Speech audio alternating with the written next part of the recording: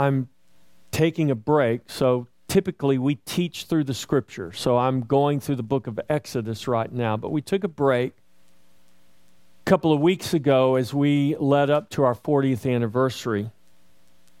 And I'm going to spend the next 2 or 3 weeks, probably the next several weeks, continuing to talk about Christ's fellowship as we move forward. And one thing I said in the very beginning of this series of talks was that the ultimate reason and the ultimate end of all we do, of who we are, of our very existence, the ultimate end of all of this is for the glory of God. That has to be understood in everything we do and in who we are. You exist. We all and every single person exists for the glory of God. Today in our Sunday school, it was kind of interesting. And you learn all kinds of things when you come to Sunday school. And we're doing a series on church history. And we learned today that it was through events that happened in the church and in church history that gave us a document called the Magna Carta. Anybody know what the Magna Carta is? It's okay if you don't. Most people don't care for history, and we hear these names and things and we don't really pay attention to them. But the Magna Carta was signed in 1215 by a king of England named John. If everybody seen Robin Hood? Oogalali, oogalali, oogalali. Remember that cartoon? That's right. But King John was even in the cartoon.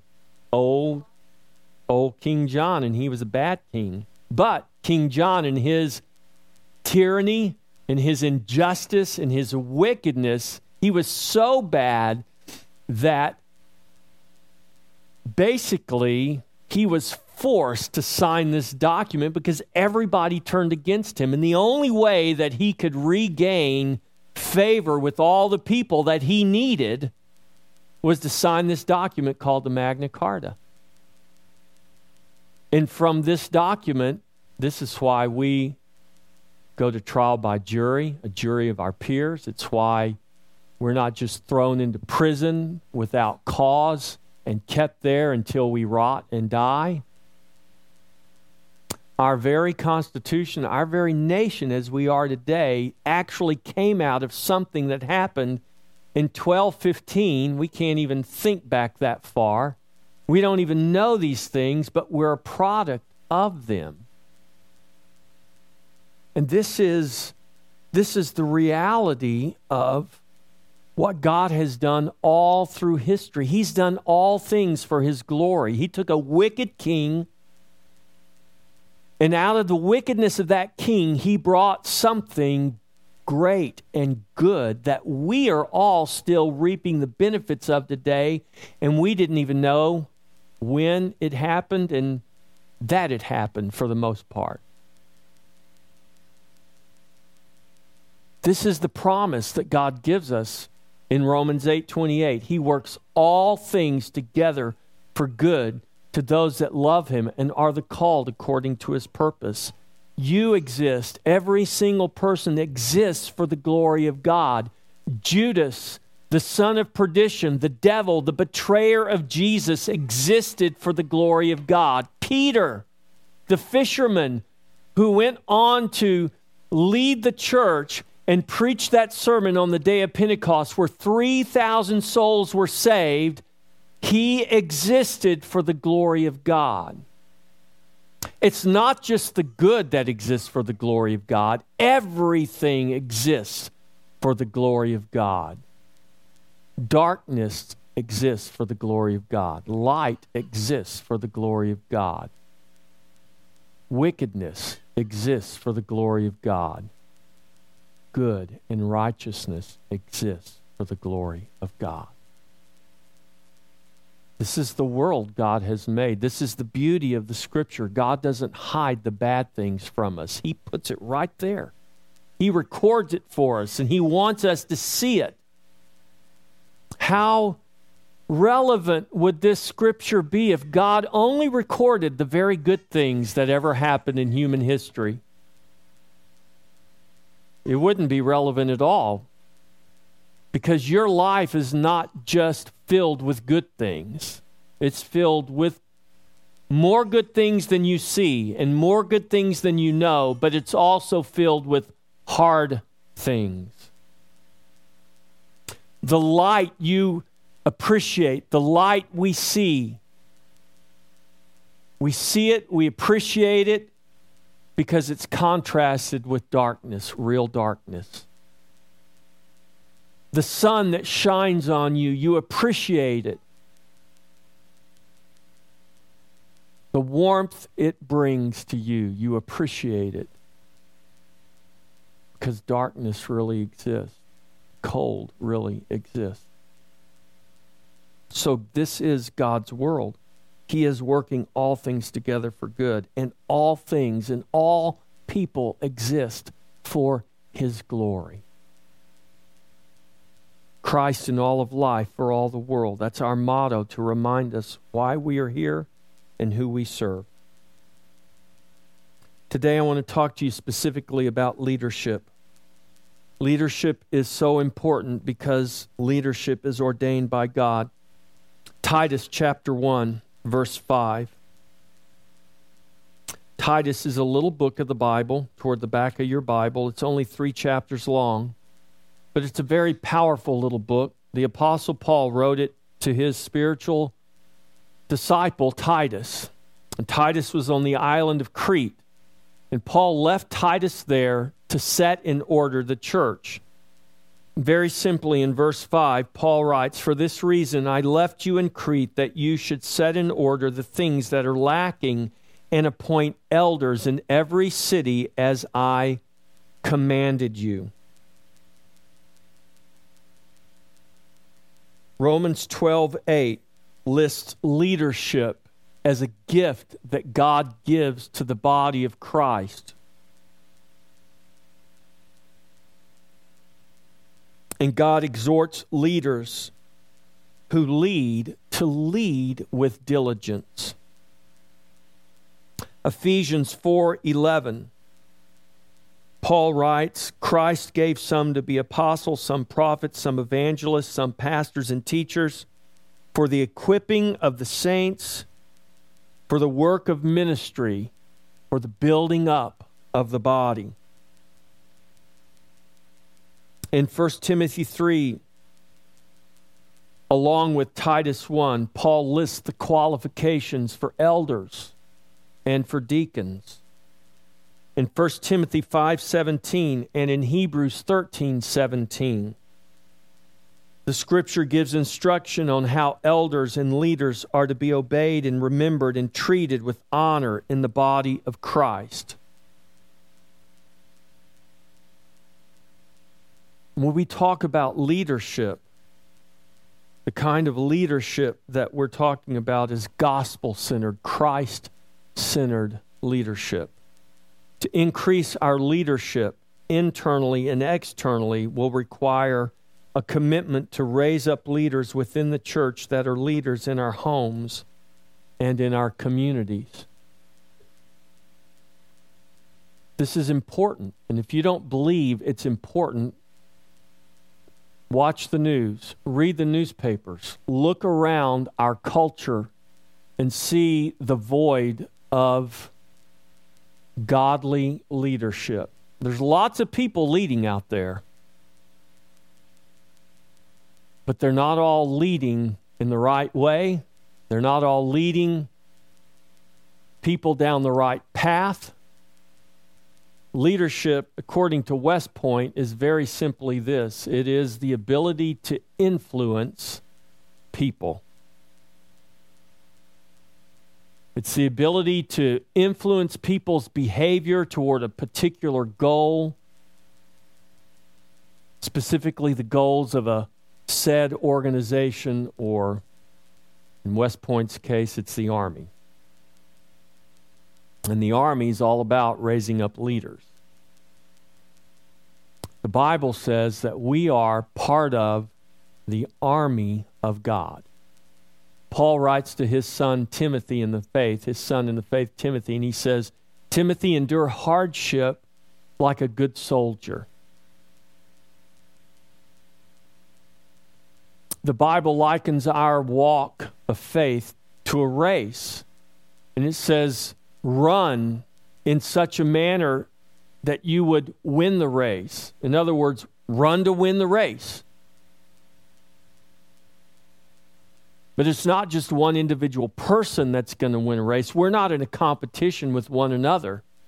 The picture is the body of Christ, the many-membered body of Christ.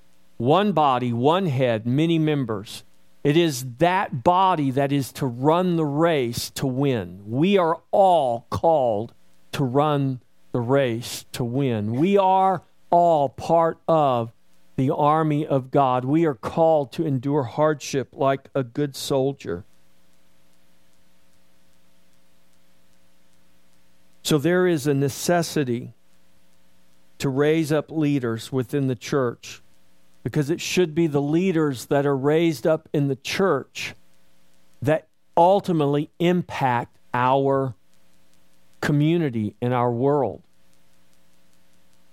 So I take you back to that little document I referenced at the beginning of my talk, the Magna Carta. Do you know how that came about? It came about because of the gospel. It came about because of the church.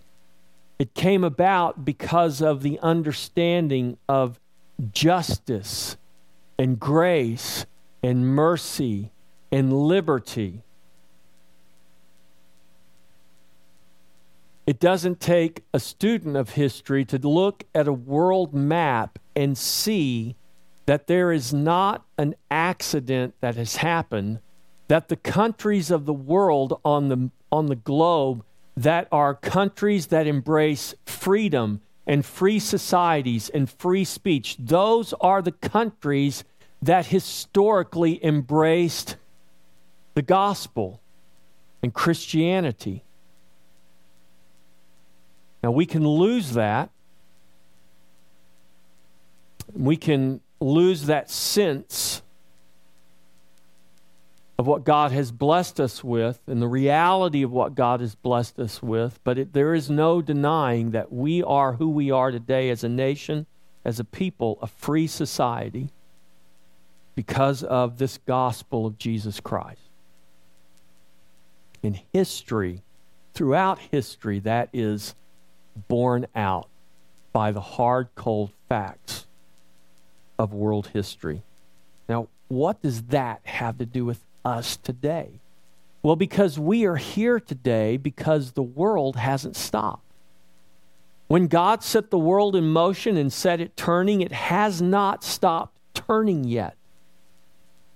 When he created Adam in the garden and then created Eve from the side of Adam and put them together in the garden and told them to be fruitful and multiply, they did just that. And we are all a product of that fruitfulness and that multiplication. And that has continued, and the world continues to turn, and his story continues to be written and continues to be told, and we are products of that today. Because there have been leaders who have risen up and led the church and led our culture. We are here today. There will be leaders after us, after we're gone. The question is, who will those leaders be? Now, I have no power over what happens in Washington, much less Austin, except that I exercise my right to vote, and I can write my congressman, and I can make my voice heard, but ultimately, I can't make anybody do anything. It's not my job to do that anyways, and it's not your job to do that anyways. We have a system set in place that God's ordained, that of laws and governance, and that's supposed to make everything work the right way. Sometimes it does, sometimes it doesn't, right?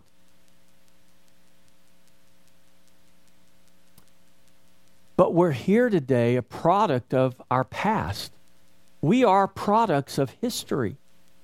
Who will rise up and be the leaders for tomorrow? Who will lead the church tomorrow? Who are the leaders that brought Christ to you? Who were the men and the women that led the church that enabled you to hear the gospel? I'm going to venture to say you don't know most of them. You might be able to name some or a few, but you really don't know who they are. But they were there. Now, how do we know they were there? Because we're here today. Someone preserved the Scripture. Listen, if the Scripture could have been destroyed and torn down and proven wrong, it would have been destroyed and torn down and proven wrong thousands of years ago. Don't think that skepticism and criticism of the Scripture has just begun in the last 200 or 300 years. This book has stood the test of time.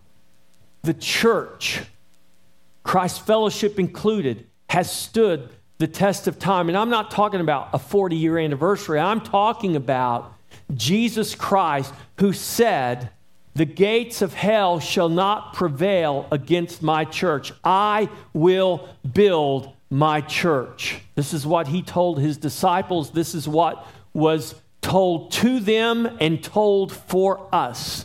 We are here today because Jesus made a promise that he would build his church. He said that to Peter and the disciples before his crucifixion, not long before his crucifixion. And Jesus showed up some 2,000 years after a lot of other things had happened. Jesus showed up actually 4,000 years after a lot of other things had happened. We're not talking something that happened 2,000 years ago. We're talking about what God set in motion when he created. And God ordained leadership,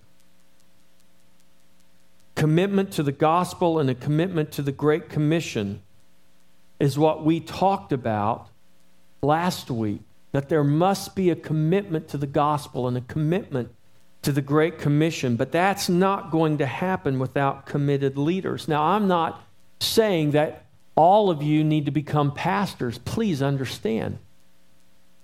A pastor is my title, it's my vocation.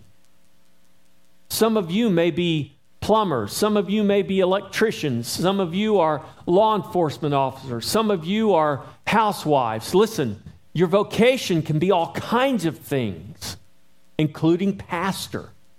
When I talk about leadership, I'm not just talking about some title or some position or some particular vocation you have, because leadership cuts across all of that. Leadership is diversified. God qualifies leaders. We don't all lead the same way, and we don't all lead with the same capacity, but we all lead in some way.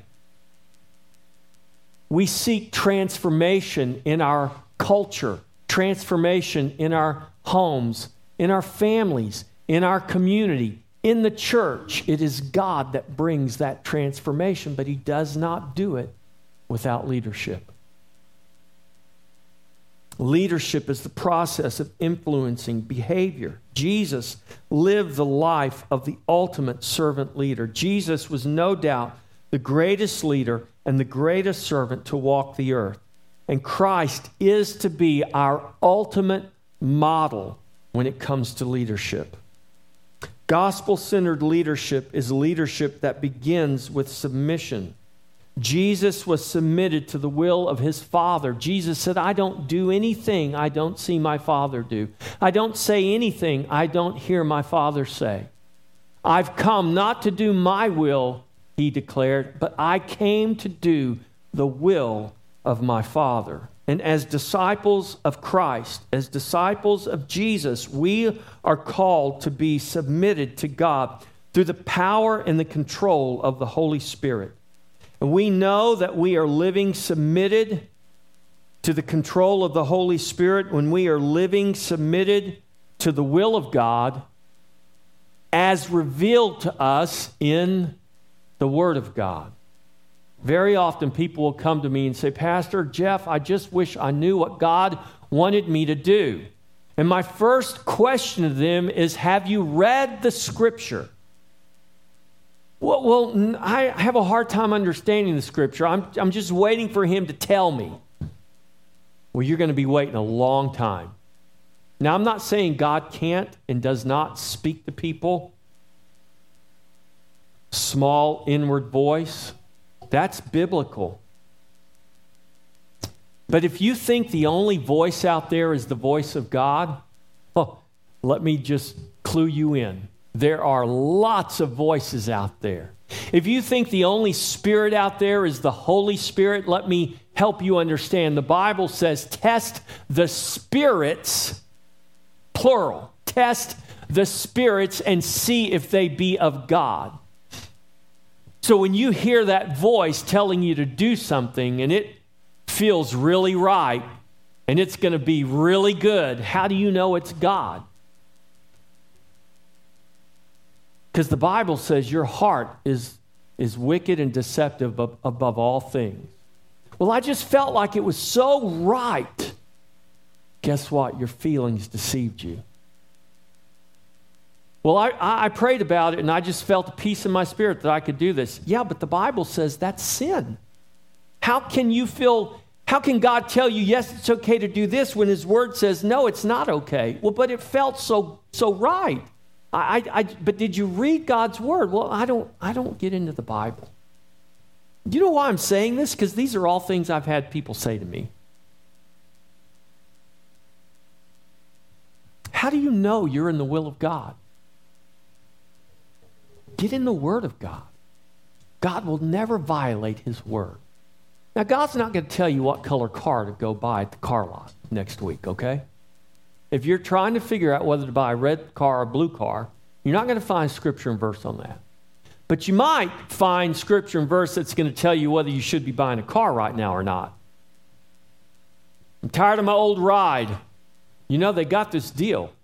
For 10 years, I can finance this. I really can't afford it, but you know, the car salesman got my payments down to right where I can afford it. What's wrong with your car? Well, there's nothing wrong with it. I'm just tired of driving it. I want something new. Now, you might find some scripture and verse that would help you understand that you shouldn't just go into debt unnecessarily. Now, if you need a car, you need to get one. Might help you get to work and earn a paycheck and pay your bills. I get that.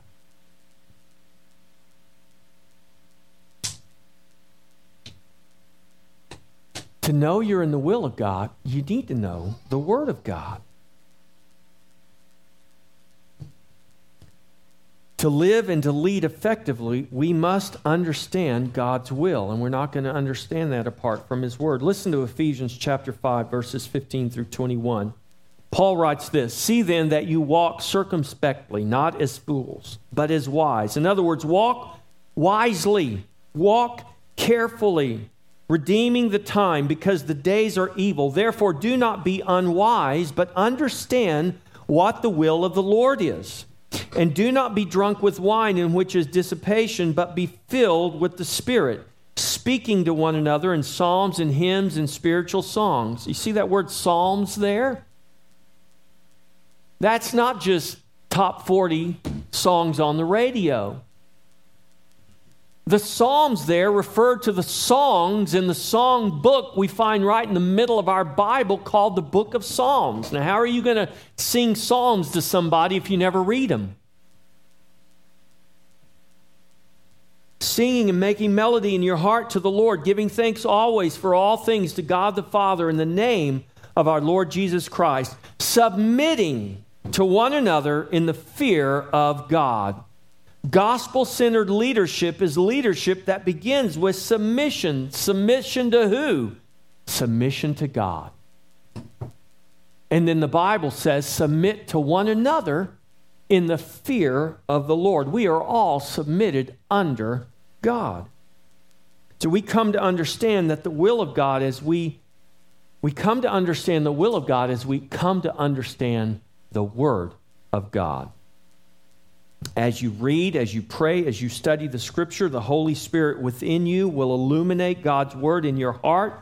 He'll open the eyes of your understanding, and you'll find that your mind is beginning to be renewed. This is how you're going to walk wisely. This is how leadership becomes godly and Christ-centered and gospel-centered. Every believer is called to lead, though not in the same capacity. Every believer is called to lead because every believer is called to the work of ministry. Every believer is called to lead others in the way of Christ. Paul writes this in Ephesians 4, verses 11 and 12. And he himself gave some to be apostles, some prophets, some evangelists, some pastors and teachers. He gave some, not all. But he gave some to be those things to do what? To equip the saints for the work of ministry, for the equipping of the saints for the work of ministry, for the building up of the body of Christ. Every believer is called to lead a gospel-centered life. We're not all called to be apostles, prophets, evangelists, or pastors and teachers, but every believer is called to the work of ministry. That is the work of leading a gospel-centered life, obedient to Christ, obedient to the Great Commission that commands us to go and to make disciples. It's not just pastors that are called to make disciples. Every believer, including pastors, are called to make disciples. Vocation or gifting does not determine leadership. Whatever your vocation, if God calls you out of darkness and into Christ, He's called you to the work of ministry. God calls some in the church to be equipping the saints for the work of ministry, but He calls all of the church to rise up and to do the work of ministry. The difference that we will make in the world as the church doesn't end here. It just begins here. It really takes effect out there. Leadership from the pulpit, equipping the saints for the work of ministry, is vitally important in the church. But if the only leadership in the church is that which comes from the pulpit, then the church will not fulfill the mission that Christ has given her. Leadership behind the pulpit must translate into leadership before the pulpit and outside the walls of this church building. Leadership inside the church must translate to leadership outside the church. And this is why Christ gave leadership in the form of pastors and teachers, so that those leaders could equip others to lead in areas outside as well as inside the church. So leaders are called to raise up other leaders. And this is what the book of Titus deals with. It's the practice and development of leadership within the church.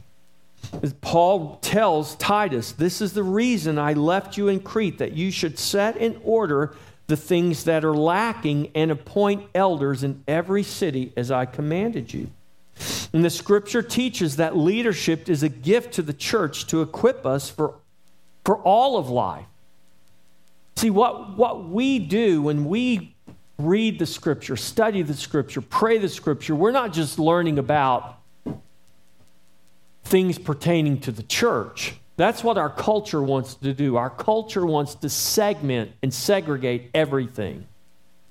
Listen, segregation didn't just start with racist in the South or racist in any part of our nation. We're guilty of segregation all the time and in all sorts of ways. So we say, well, listen, your religion needs to be segregated to the church house on Sunday. Don't bring it to the workhouse on Monday. Really? Your religion is to be segregated to the church house, but don't bring it to the state house. The very reason we have a state house is because of the gospel. The very reason you can write your congressman and cast your vote is because of the gospel.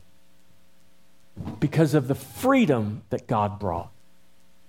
Are you going to tell me, is our culture going to tell us that we've got to segregate this gospel, this good news, and it can't permeate everything else? It has permeated everything else. It's why we're free today. We just don't know it. And the reason we don't know it is because we don't read this book anymore.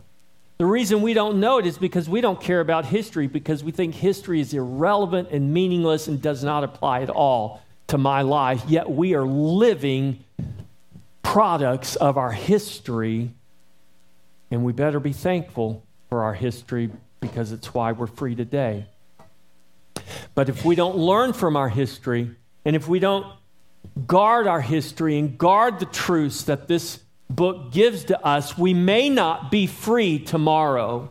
We may find ourselves under the rule of a King John again, oppressing his people simply because he has the power to do it. And there's no one to tell him different. It was the church that put pressure on King John and made King John submit against his will. And he did it because he loved his power and he saw himself losing power. That's a perfect example of how God works all things together for good.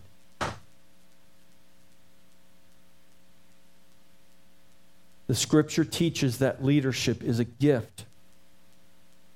It's a gift for all of life. And this is why leadership is ordained by God in his church. And it's to be qualified and centered in Christ and in his gospel. Leaders lead from the pulpit, but they also lead from the pew.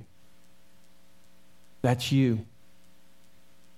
We lead from the communion table, out the front doors, into our homes, into our community, and back into the church. Leadership doesn't begin or end at a certain point, but it encompasses all of life. One of the areas of our culture most lacking in leadership is in the family. And the Bible addresses leadership in the family as essential for leadership in the church. God ordains qualified leaders, and the qualifications for leadership in the church, specifically for elders and deacons, is directly tied to the leadership practiced in the home. This is true because you cannot separate leadership within the church from leadership within the home and the family. I'm sad to say that in some church cultures, yes, church cultures, it's not really relevant. What the pastor does outside the pulpit is not important and is not relevant as long as he's fulfilling his duty here. In other words, there are church cultures who don't care what kind of life I lead outside my church and out from behind my pulpit as long as I'm taking care of the business of the church. But that is not scriptural. You won't find that anywhere in the Bible. Because our Christianity doesn't just exist inside these four walls. Our Christianity must go outside of these four walls. It must permeate our culture. That means the life I live here and the life I live there needs to line up. Now, I'm going to confess to you right now, I am a miserable failure. And if you don't believe me, you can ask my wife and you can ask my children. I fail. I get angry. Sometimes, I know this is hard to believe, I get impatient.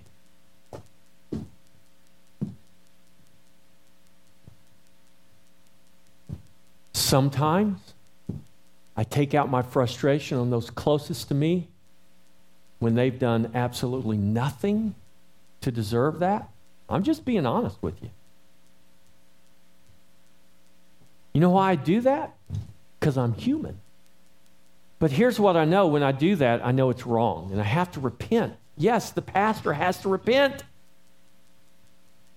We all have to repent. What does it mean to repent? It means to change your mind. Listen, if the Spirit of God lives on the inside of you and you walk outside these doors and you do something against God's nature, God's character, and God's will, the Spirit of God on the inside of you is going to clue you in on that. You're going to know.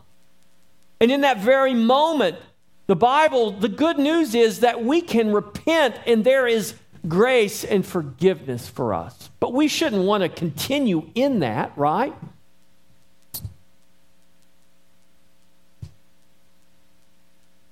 We can all fail, but we don't want to just keep walking in our failure. Leaders are not men and women who never fail. They're men and women who fail constantly. But they recognize their failure and they recognize the importance of aligning themselves with what they've been tasked to do. And we're talking about godly, Christ-centered, gospel-centered leaders. And that means that our leadership must be informed by this word and by this gospel. That means that we must come in line with the word of God, the will of God, and the gospel of Christ.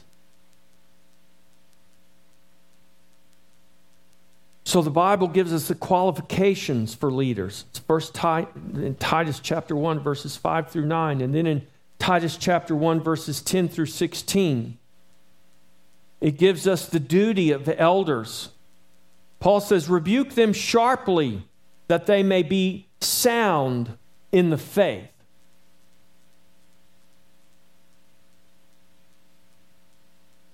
No parent likes to have to discipline their kids, but because parents love their children, they will discipline their kids because it's necessary sometimes. God is no different. He is the best parent. He is the best father.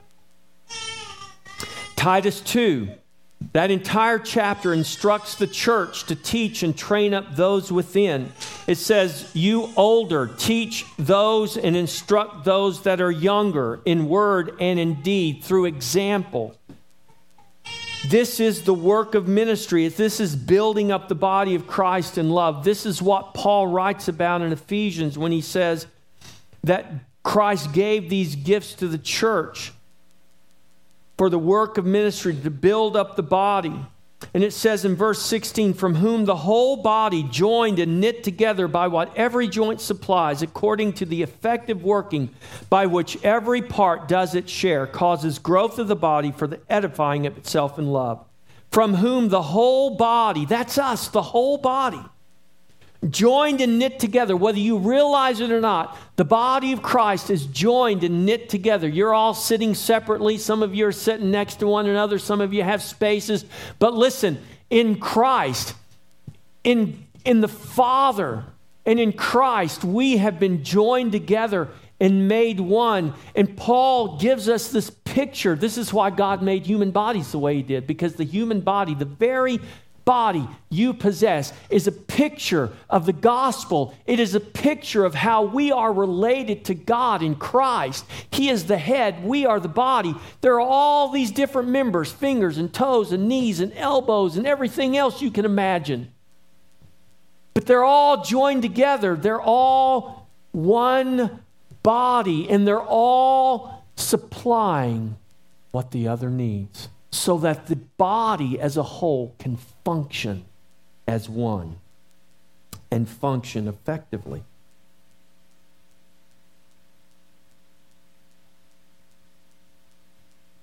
We've come from the days of those letters written by Paul, because God has ordained and raised up godly leaders. We've come from that day of Pentecost after the resurrection of Christ, because God raised up godly leaders. We've come from much farther back, and we will continue much farther on until the coming of the Lord. 1 Chronicles chapter 16, verses 14 and 15.